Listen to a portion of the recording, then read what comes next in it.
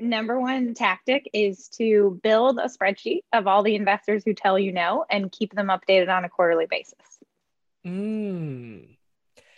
Interesting. And how long in advance did you do this before actually having the fruit of those checks being written?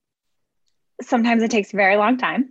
So one example of this, there is an investor who I first met him probably 5-6 years ago. He told me, I don't invest in food, I only invest in tech. I said, great. Would you be okay if I kept you updated on our progress? I kept him updated for about 4 years.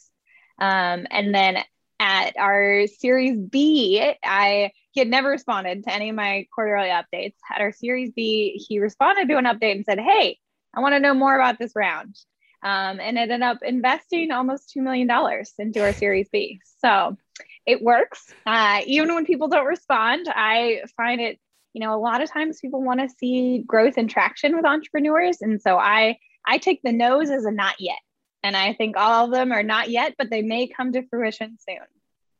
That's so good. So when I was an associate at Mighty Capital, we had we tried to be intentional about no forever and no, not now.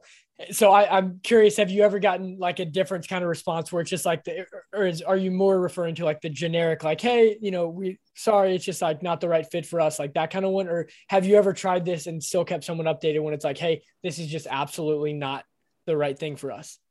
So I find so I always ask before I keep them updated, and certainly they can at any time tell me, I don't want to receive updates anymore. And I will 100% respect that. I don't think you should update people who don't want to be updated. But I find with a lot of investors, there are maybe certain metrics down the line that could change their mind. And I think startups pivot. We started as a bar company, and now we don't sell many bars at all. We sell powders, and we're in 11,000 stores with those powders. And so it really does pay dividends to keep investors updated as the business changes. So good. Well, tell me about your update letter. Specifically, yes. what you're putting in there, the structure of it, the subject line, how many people are on it, that kind of stuff. So I send it out to probably around 450 people. It is it is quarterly. I just sent one out this morning. So we just closed Q3, and very much try to keep it to no more than 2 pages. And it's a high level update. It's on what are the wins, what are the challenges, and what did we learn, and how are we moving forward? And so I include, some of that, a small amount, just paragraph and a half in the body of the email, and then attach a 2-pager if folks want to learn more. And these are not people who've signed NDAs. These are prospective investors. So I'm not sharing margins or super confidential information, but really sharing, what's going well, what's challenging, what are we learning, how are we moving forward? And I find that we get a really good response on that type of an update.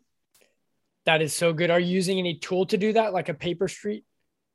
So we do use a MailMerge tool, which I feel like I might be giving it away for folks who are on my list. But we do use a MailMerge tool to just make it a little easier to hit all 450 people.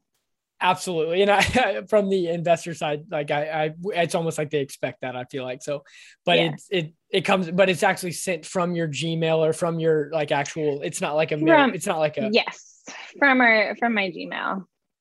Got it. HTML. It's like a basic looking email. You're not fancying it up with colors and I HTML. find, the marketing emails are great for business marketing news. But this is really a founder kind of, one-on-one quick update.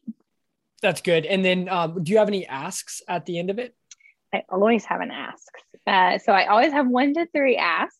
And they range from small things like, hey, we could use some more Amazon reviews on our new super bar. Check it out online. To bigger things of, hey, we're raising our Series B and are looking for introductions. So good. So good. Well, thank you so much for your time, Lisa. I really enjoyed this. And if someone wants to reach out to you, is it better Twitter DM, LinkedIn DM, or email? all are great. I would say probably social media is good. Yeah. And the email inbox tends to get a little full. I'm right there with you. Yep. But well, thank you so much. This is incredible. Yeah. Thank you for having me. I appreciate it.